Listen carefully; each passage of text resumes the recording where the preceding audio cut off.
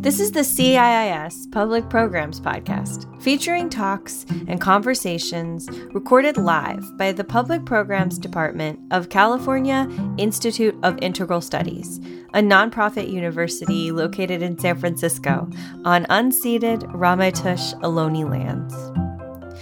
One of the 10 most radical discoveries in human history is that of cosmogenesis, the narrative of how the expanding universe is evolving into stars, galaxies, life, and human consciousness. The challenge to this discovery is the thorny question of how human subjectivity relates to the evolution of the universe. Is there cosmic meaning in our ongoing efforts, like using memory and art, to record our experiences? Cosmologist and CIIS Professor Emeritus Brian Thomas Swimme's latest book, Cosmogenesis, tells the story of how the new cosmology demolished his modern industrial mind, then slowly assembled a new mind, one rooted in the creative energies of our developing universe. In this episode, Brian is joined in a unique conversation with novelist and CIIS professor in interdisciplinary arts and writing, Carolyn Cook, as they explore the impact of time developmental cosmology and its potential to impact and possibly transform human consciousness. This episode was recorded during an in-person and live-streamed event at California Institute of Integral Studies on November 17th, 2022. You can also watch it on the CIIS Public Programs YouTube channel. A transcript is available at ciispod.com.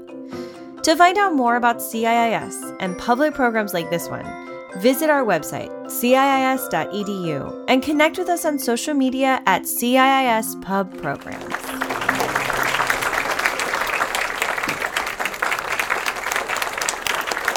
Wow, they really showed up.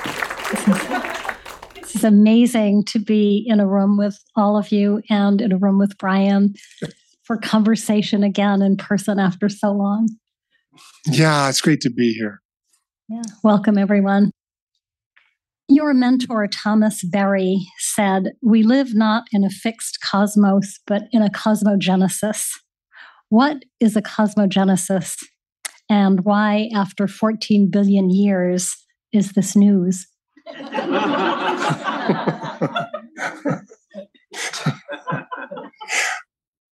Well, I like to think back to the first humans. So 200,000 years ago, 300,000 years ago, and dwell on the fact that they had the same brain size, same nervous system, the same anatomy. I mean, they're indistinguishable, and at a biological level.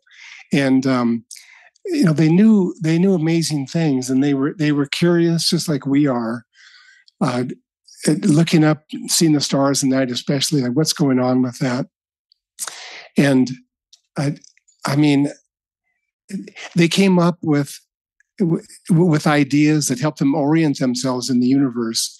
But it's inevitable you would live in a smaller time horizon because we can't see through time.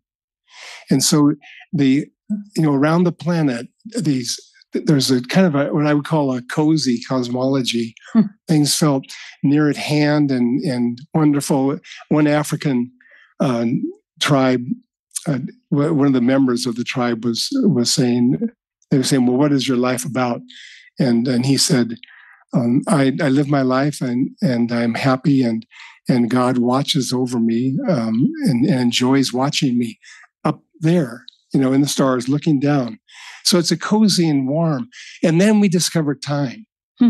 And so that it blasted outside of any of our conceptions. And we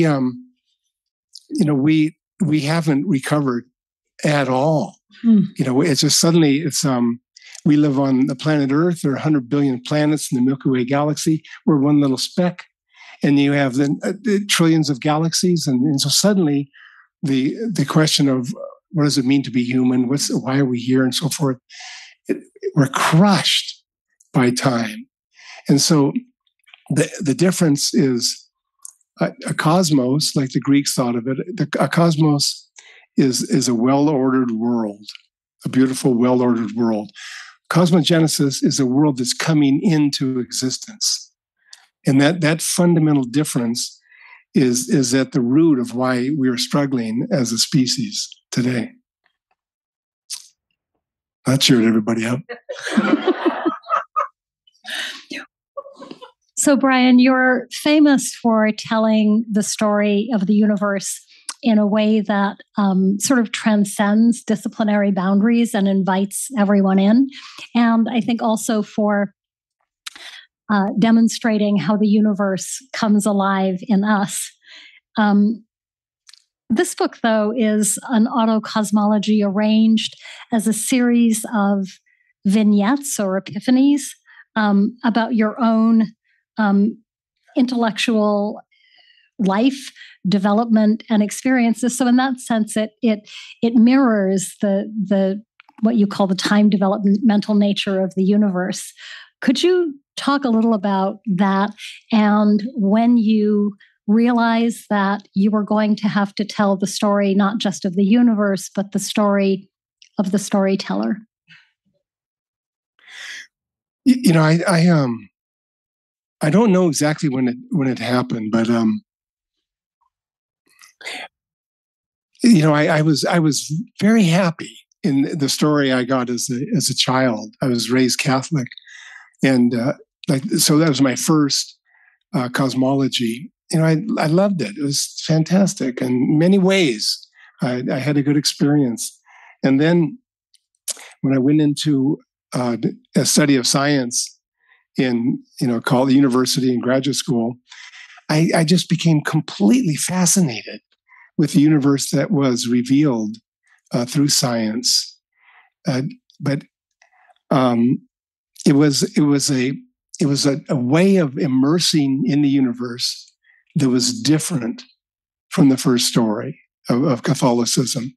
We can talk a long time about the differences, but one of them is that science is objective, so that it is, and that was one of the great thrusts of the scientific enterprise, is that it was freeing itself from errors and distortions that were coming from individual subjects.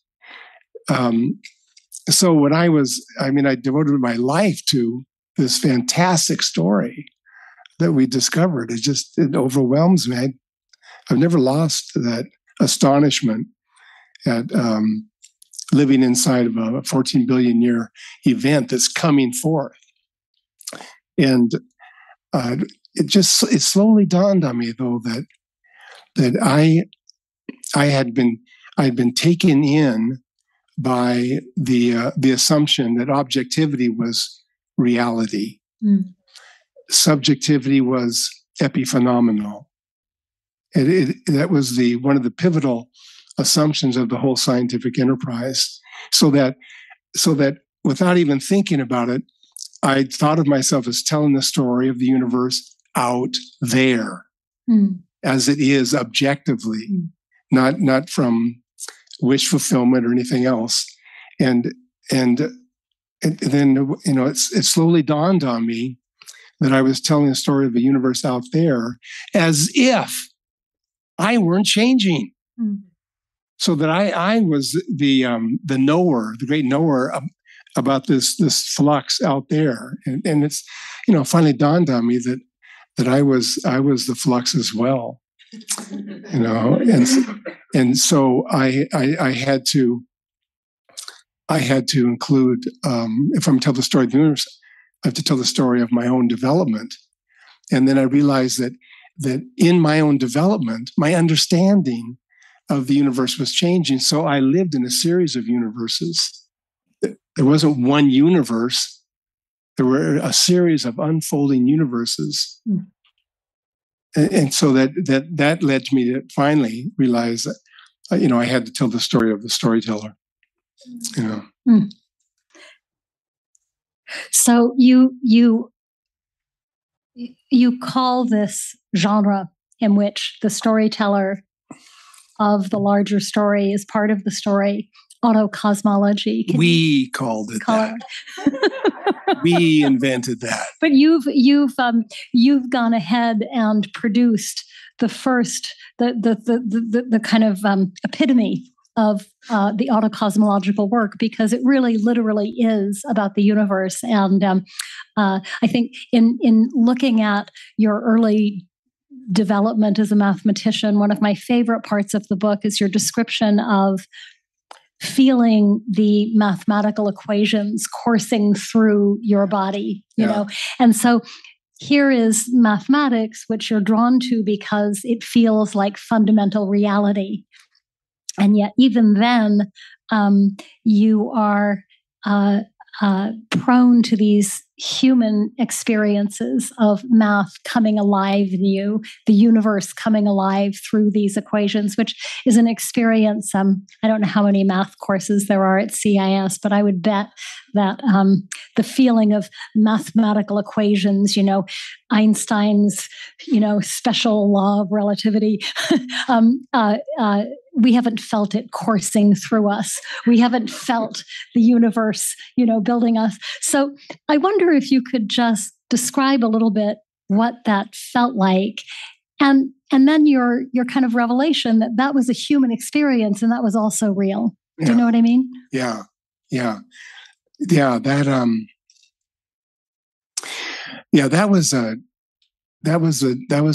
was a pivotal moment. And that happened when I was a young professor at the University of Puget Sound in Tacoma, Washington. And I didn't understand it. I didn't understand what was happening, but I knew it was somehow significant. Okay. This is the most technical part of the talk, right? So, we'll get through it.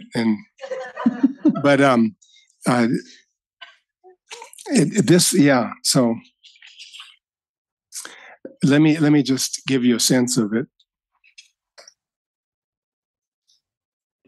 So we were working with a number of scientists at University of Puget Sound. We were working with the stunning discovery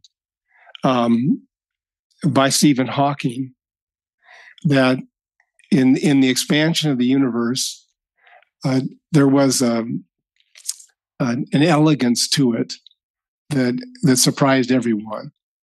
To this day, we're still absorbed in the question of how to interpret that elegance. So I had this experience, but just to give you a feel for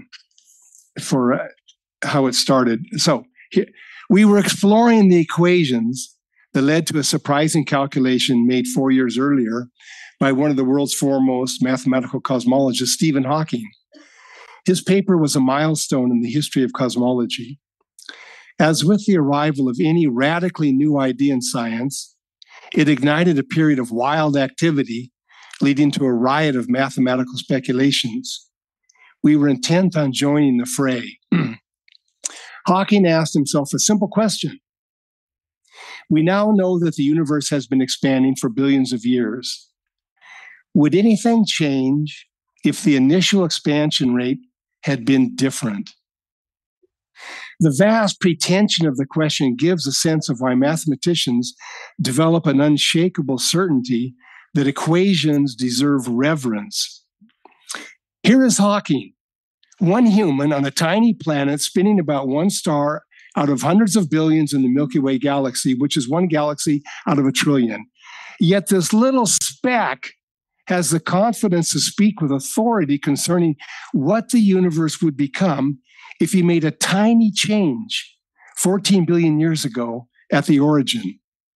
Whence such confidence? This was the Pythagorean breakthrough that asserted numbers were real and mathematics formed the fundamental structures of the universe. This axial assumption led to Western science's conviction that with the magic of mathematics, human can discover the laws governing the vastness in which we find ourselves. And we have discovered many of the laws. And this, but just to take in the fact of this, that's like the tiniest amount of matter becomes convinced that it knows the patterns of the whole vast universe. It's an experience that's overwhelming, and it can capture an entire civilization to the extent that we miss out on another dimension. But I just wanted to bring home that I've never lost this my amazement at the reality of mathematics. No one understands fully why the universe has this mathematical structure. But so we were studying the initial singularity of space-time. The initial singularity of space-time is that moment when, if you go back in time, if you follow the universe back in time, the distance between any two material particles goes to zero. In the equations, the distance between any two particles. So I'll take two for you. The Andromeda galaxy, right? 2.5 million light years away, and Milky Way galaxy. If you go back in time, they both come together, coalesce, and enter into space smaller than an acorn. Now, that's kind of hard to imagine. But the idea of following the mathematics, see where it leads us to. And so this is where the whole discovery came from, by following the mathematics. So then, I wanted to give you a sense of this. So what Hawking discovered was the dynamics of the universe were not stable. That the slightest change in the dynamics and the structure of the universe that we know falls apart. And I came up with, I love this image. A physical example of an unstable situation is a marble resting at the top of a smooth hill of glass. If the marble is perturbed even slightly, it will fall off the crest and roll away. The slightness of the perturbation has to be emphasized. If we imagine a sub-universe consisting of our balanced marble and a hummingbird 100 miles away, a single sneeze from its tiny lungs would cause the marble to roll off its perch.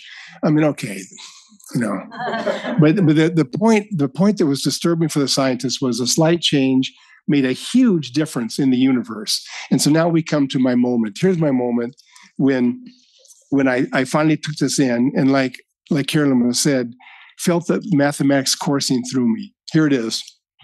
And this is the last piece I'll read. Okay. Our seminar was following the pathways opened up by Hawking's trailblazing work concerning the instability of the initial singularity of space-time. So there we sat.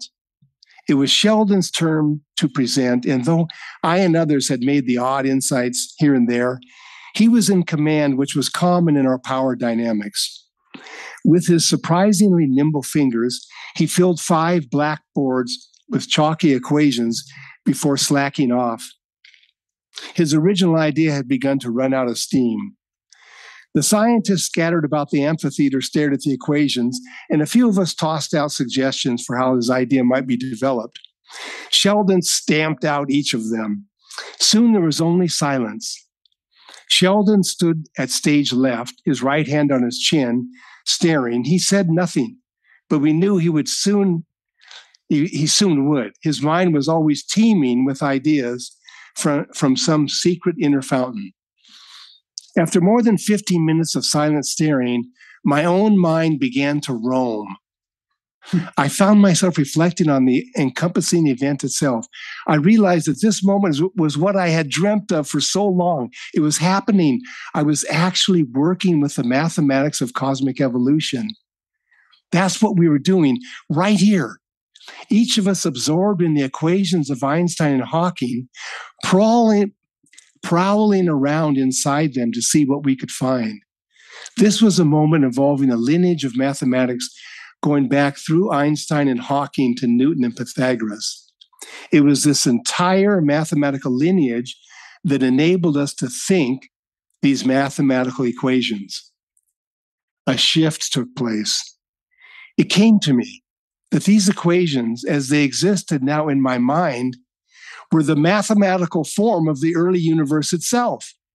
This shocked me. I had been thinking of the universe's birth as something that took place a long time ago, which was certainly true. But here I was, 14 billion years later, thinking the equations of the expanding primordial plasma. From the perspective of the brain, this meant that the complex flow of electricity in my nervous system in complicated ways was somehow related to the equations of the early universe. If, instead of thinking these equations, I had been sleeping or running, the flow of electricity would be different. It was an obvious conclusion. I suddenly realized that the nature of the early universe was shaping the flow of electricity in my nervous system because I happened to be reflecting on the mathematics of the beginning. I could not contain my excitement. Shell, shell, shell. I extended my arms to both sides. Even though I was loath to break his concentration, it bubbled out. The instability of the beginning, what it really means is that we are deeply enmeshed in that moment. The slightest alteration of the initial dynamics, and the whole thing blows up or collapses. That means that, in a sense, we are right there at the beginning. It did not have to be that way, but it is that way. Those conditions then were profoundly necessary for the universe to cause our conditions now. Then and now coalesce. We are that intimately tied together, and we now know it. The words roared out of me. I was so excited, I thought I had to say it again. Theoretically, it could have been different, but it's not different. We live in a universe where the mathematical equations of the beginning are alive in us. If you alter them in any way, we wouldn't even be here. We would never have come forth. Those conditions at the beginning of time are exactly what they had to be for us to allow the mathematics of the universe to think inside us. If I had spoken in a calm and reasonable way, I might have avoided the unfortunate ending. But I was too hipped up. For those few instants, I had become a node where the mathematical equations of the beginning became aware of themselves. Why wasn't Shell saying anything? Another idea for explaining myself surfaced. This is part is embarrassing. Using my index finger and thumb, I surrounded my lips in a small circle. Holding the skin in a small hole, I squeaked out the words. I couldn't move my lips if our universe had a different origin. There would be no lips. Whenever my lips move, the dynamics of the fireball are there. My lips are right there in the initial explosion. The fireball is in my lips. Sheldon looked at me with dead eyes. He was clearly bored. When I finished, he turned to his equations.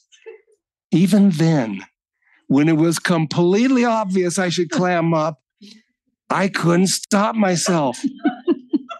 Shell, do you agree with anything I've said? He spoke without turning from the board. You haven't said anything. The silence that followed made my embarrassment worse. I tried to dispel the awkwardness. What, like this is just philosophy, I said? You're always telling us we need philosophy, Sheldon said. As he continues to stare at the equations, he spoke his final words. Here's the only philosophy I care about. With his outstretched hand, he touched the blackboard, his thumb slightly smudging the Riemann curvature tensor. Amazing. Thank you. And that, ladies and gentlemen, was the beginning of the end of the University of Puget Sound for Brian. Here and elsewhere, you offer a withering critique of shrunken industrial consciousness. And it's really fun to laugh at Sheldon because it's so clear that he is seeing through the narrow lens, not the mathematics coursing through his body, but the cold sort of calculus of someone who is looking only at the language, the abstract language, and not feeling it. And you, in contrast, are a threat. So I'd love, I think one of the things is it's easy to look at the mathematician in his cold calculation and say, he's a shriveled industrial consciousness. But one of the things I've learned from teaching with you and talking with you and spending time with you is that I also have a shriveled industrial consciousness. And having learned that, I've had to try to change my consciousness and improve it and enlarge it. I'd like for you to talk a little bit about what that consciousness looks like and how we can go about enlarging our consciousness. Yeah, one way to think about the human mind. Now, I'm criticizing myself. We have a subconscious assumption that the human mind has always been the same. I mean, I certainly did. Maybe the Homo sapiens from 300,000 years ago didn't know as much as I did, but they had the same form of consciousness. Now that is a delusion, and I think that the first step out of being captured by modern industrialized consciousness is the recognition that the human mind has gone through fundamental transformations, not just learning more things, but changing in the very nature of its functioning.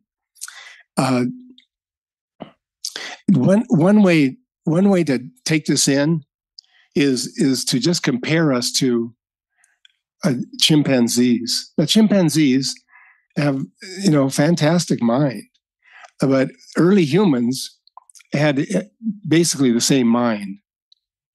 The difference at a genetic level between humans and chimpanzees is 1%. So you can imagine at the branching point between humans and chimpanzees, it was the same mind, right? But now over those millions of years, the chimpanzees have not left equatorial Africa. They're completely happy there. Why shouldn't they be? I'm not criticizing them, but the point is, here we are slightly different, and we explode and go around the entire planet. So something really different is taking place. So then the question is, how can we think about the change in our minds, the change in our consciousness that is taking place now? And the theory of mind's evolution that I love the most comes from Wolfgang Leithold in his book, The History of Experience, just published. But he talks about what life was like for early humans in the caves. So I just want to give you this one example of why humans were in the caves. I'm not talking about caves that humans lived in. These are caves that humans visited on a periodic basis, but some of them were where you had to go a mile down into the earth. There's no biologically obvious reason to crawl on your back in the dark, for days to get down into this region. I mean, I would freak out. I've got claustrophobia. I mean, I would die, So what was the compelling reason? There was no food down there. There were no sexual mates. What was it? So They didn't leave any messages, but they did leave artwork, and we have a way of interpreting what took place. Here it is. Some guy is sitting next to a cave wall, and what he's doing, he's putting dots and lines and squiggles. That's all he's doing. Dots, lines, squiggles. And all of a sudden, in the experience of those there, a horse leaps into existence. Mm. That transition from squiggles and dots and lines to an actual horse, that was such a thrill for the humans that they did this over and over again. And maybe there are religious overtones. I'm not denying that. I'm simply saying that that they were in the process of developing what psychologists now call conscious recall, right? We are able to bring back events from the past in our imagination. So they were activating a latent power in the human mind, the power of reproductive imagination. This was unknown in the animal world. All kinds of great things are happening mentally. So we are in a moment when we are bringing forth another form. We can call it cosmogenetic imagination, to give it a phrase. Another phrase is, and this really goes back to Thomas Berry, time developmental consciousness. And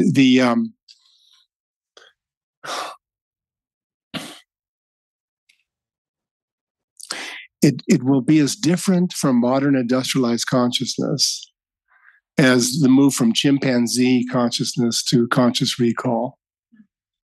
And the whole book really is about the sequence of events in my life that were like breadcrumbs, and by following them and articulating the experiences I was having, I came to feel that I had tiptoed into the shallows of this new form of consciousness, and I could describe it, all right? But the problem with that is that, I could give you my best attempt. I could even be real humble and say I have very little idea, which is very true. But still, there's a bigger problem. If I start to describe it, then you will hear it in an objective way as ideas out here. Whereas the whole point of the book is to give you the actual experience, not identical to my own, but my hope is that as you go through the process and experience what I'm experiencing, you will realize you've had many experiences like this. They simply haven't been noted as such. And that's the power of symbols. By simply identifying them in my own life, I'm expecting that they will awaken in their own unique way in yours.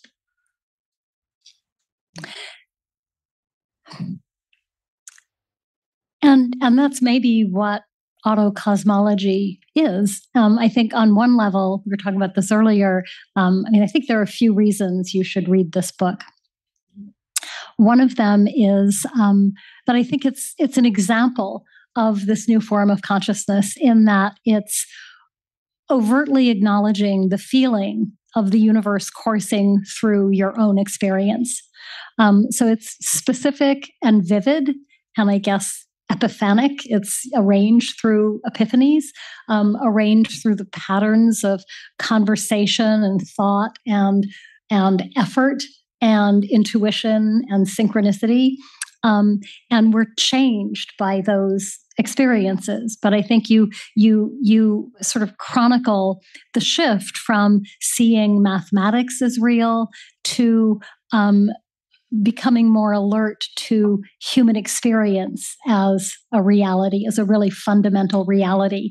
And further, that human experience, as you describe it in a funny, charming, vivid, detail-laden scene, actually contains those same dynamics of the universe, and to have the confidence that that's true, in the same way that the cave painters of Lascaux suddenly discovered that their imaginations could look like a horse or could make a horse.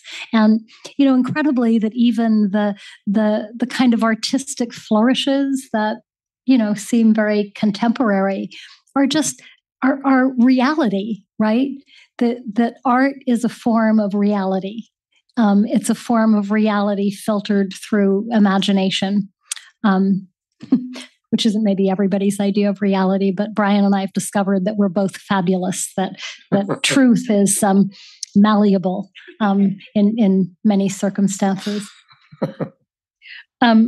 So the idea of this book, the other reason I think people should read this book, because I know a lot of you have taken courses with us in which we sort of try to bring together philosophy and art making, is that it's an incredible syllabus for a self-paced course in mathematics and quantum mechanics and philosophy and art making and imagination. And I wonder if you could speak a little bit. I mean, the kind of obvious thing, you talk at one point about Thoreau and Emerson, and kind of, I look around at CAS and it's so clear that you could kind of roughly divide people into Thoreauvians and Emersonians. There are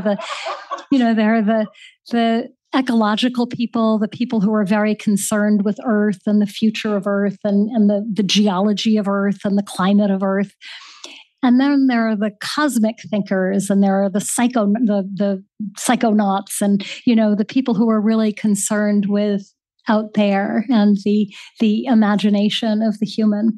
Those are just two examples, but there are so many important thinkers in the book. You bring in Alfred North Whitehead and his process philosophy, which you describe in terms of time developmental processes, right? So I wonder if you could just speak a little bit, and the whole book is arranged as encounters with great minds of your time. But I wonder if you could just speak a little bit to a few of the thinkers who were most influential in helping you escape from your industrial consciousness. Yeah, one you just mentioned, Alfred North Whitehead. And just to tie his thinking into what we've been talking about, the question is what's the ultimate reality, and what is ultimate, and what is secondary, and so the Alfred North Whitehead said, outside of the experiencing subject. So we've been talking about my experience that I had, okay, that's dismissed as epiphenomena by my good friend Shell. So, but here's Whitehead. Outside of the experiencing subject, there is nothing. So Whitehead turns it upside down. That experience is the deepest reality, the ultimate reality. And then what about the mathematics? What happens to mathematics then? And then another thinker that has meant a lot to me and others in our philosophy, cosmology, and conscience program is Eric Voegelin. Eric Voegelin was a German-American philosopher who had this amazing. He was writing fantastic philosophy, great stuff, a history of ideas, and then he realized suddenly that ideas were not ultimate. Ideas were not ultimate. Experience was. So that all of the ideas were meant to evoke experience. And so that would be, that's I think what happened to me was like in the book I talk about when I was just trying to find my way forward, I'd be telling students, you've got to ride the mathematical equations. And I even said, it's like a magic carpet. The equations will take you places you've never been before, and no humans have ever been there before. And I think that's actually true, even though I sound like I'm exaggerating. But now going back to my favorite humans 300,000 years ago, they couldn't count to 3. They could not count to 3. It's so hard to imagine. But counting was something that was invented. Or maybe they can count to 3, but they certainly couldn't count to 12. There's at a certain point, all of that had to be invented. So, the equations we've come up with enable us to experience the universe in a fundamentally different way. And so in the courses that Carol and I taught together, we weren't using mathematical equations. Thank God.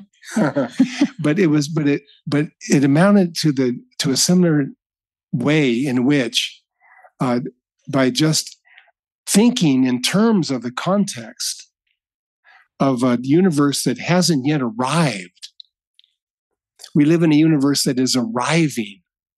But the method we invented we call autocosmology. It's a blend between autobiography and mathematical cosmology. It's bringing these together, and the actual process of writing and reflecting upon your experience is where you begin to feel the universe there acting. Of course, it is. Its universe is acting moment by moment, for sure. Our every atom in our body is being held together by the strong nuclear force, the nuclei, the strong nuclear force. How many times in the last week have you given some thought to the strong nuclear force? Come on, raise your hands. I want to see. So, if I could turn the strong nuclear force off for 1 second, we would all volatilize. We'd be smaller than dust. You see, so we're these powerful processes of the universe are now entering into consciousness, and so our way was through reflection on our own experience. I just have to stop and say one more thing. If you wanted to be a world-class sprinter, you really want to go to the Olympics and you want to become a world-class sprinter, you'd make your way to Jamaica, right? They know how to bring forth amazing sprinters.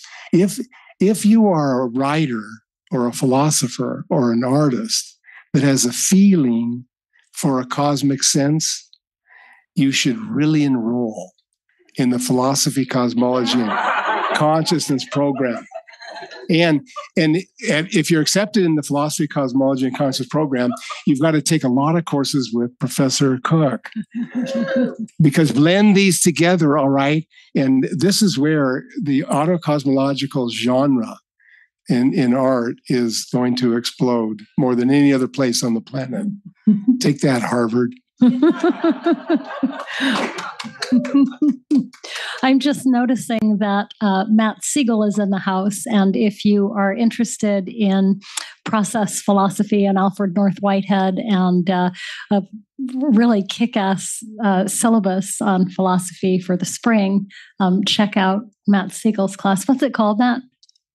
Process and difference in the pluriverse. Process and difference in the pluriverse.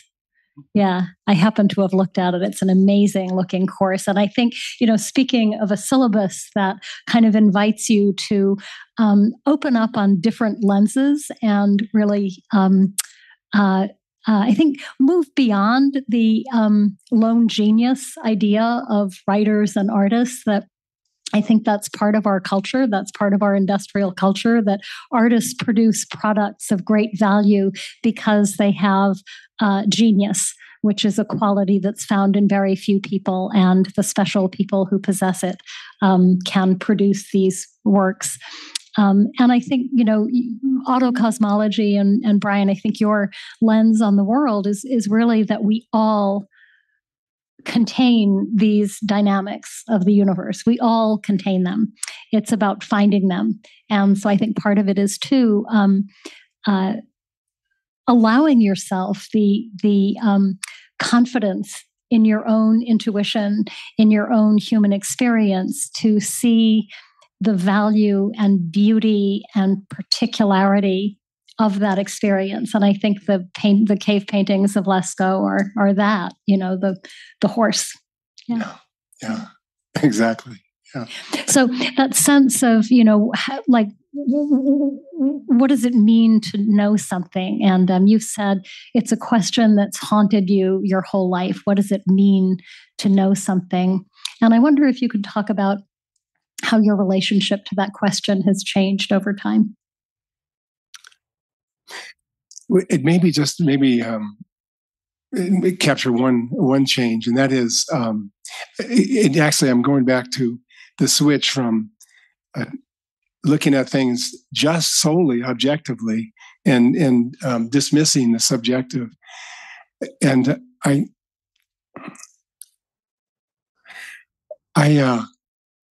had this really great experience. I was asked to give a talk down at UCLA.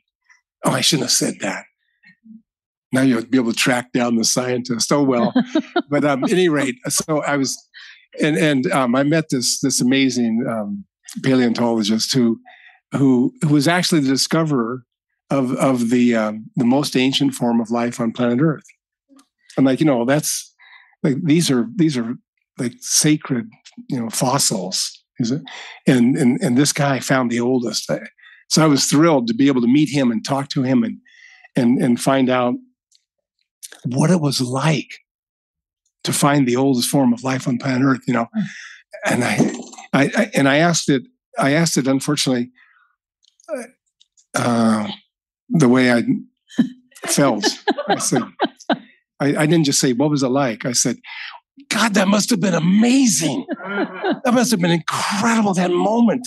Can you talk about that moment? It was just the two of us, in a room. And he looked at me, and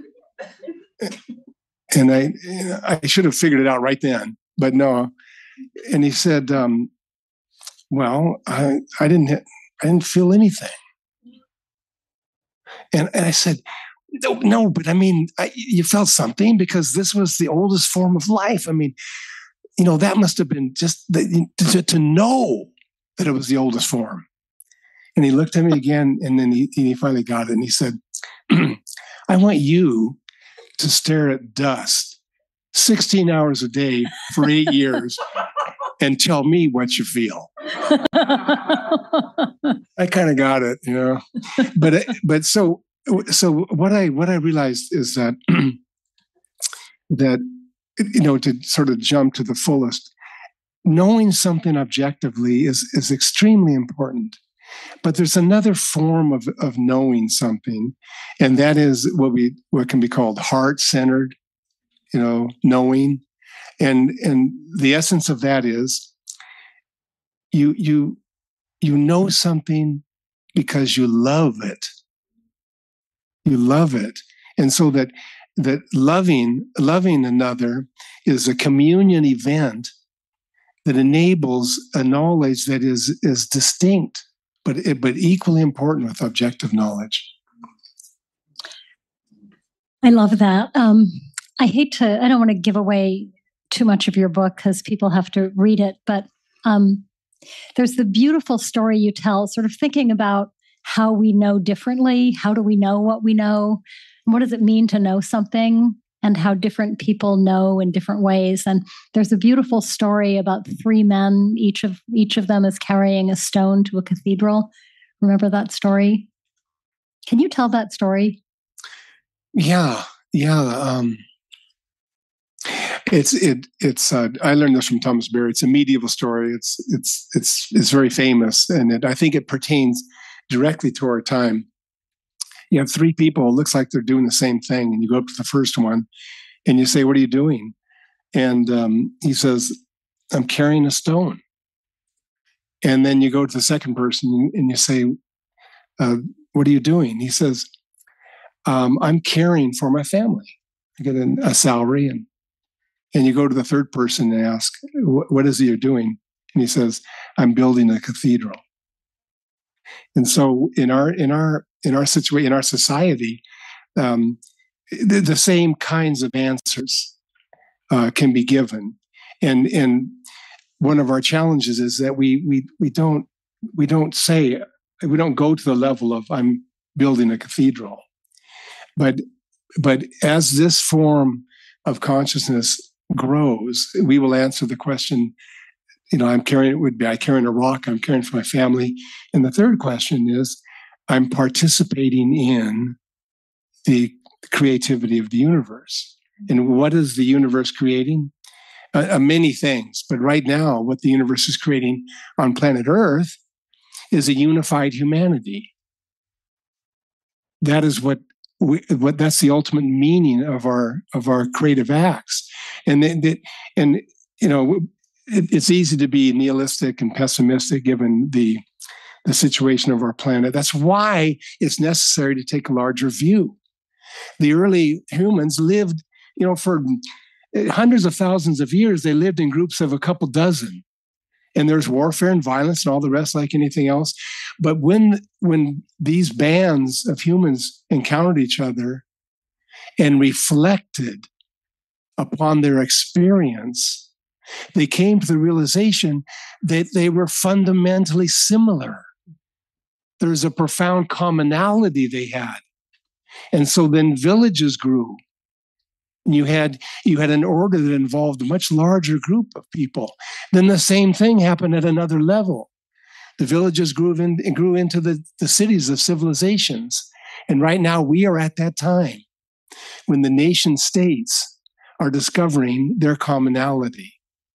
And so that participation in the creativity in every field of human endeavor, one way or another, is either hiding from the central creativity of building a unified humanity, ignoring it, or enhancing it. Every form of life is doing one of the three. Wow. Thank you, Brian. Just thank you for that beautiful conversation. Thank you, Carol. Thank you for listening to the CIIS Public Programs Podcast. Our talks and conversations are presented live in San Francisco, California. We recognize that our university's building in San Francisco occupies traditional, unceded Ramaytush Ohlone lands. If you are interested in learning more about Native lands, languages, and territories, the website native-land.ca is a helpful resource for you to learn about and acknowledge the Indigenous land where you live. Podcast production is supervised by Kirsten Van Cleef at CIIS Public Programs. Audio production is supervised by Lyle Barrere at Desired Effect. The CIIS Public Programs team also includes Izzy Angus, Kyle DeMedio, Alex Elliott, Emlyn Guinea, Patty Fort, and Nikki Rhoda. If you liked what you heard, please subscribe wherever you find podcasts, visit our website, ciis.edu, and connect with us on social media at CIIS Pub Programs. CIIS Public Programs commits to use our in-person and online platforms to uplift the stories and teachings of Black, Indigenous, and other people of color, those in the LGBTQIA+ community, and all of those whose lives emerge from the intersections of multiple identities.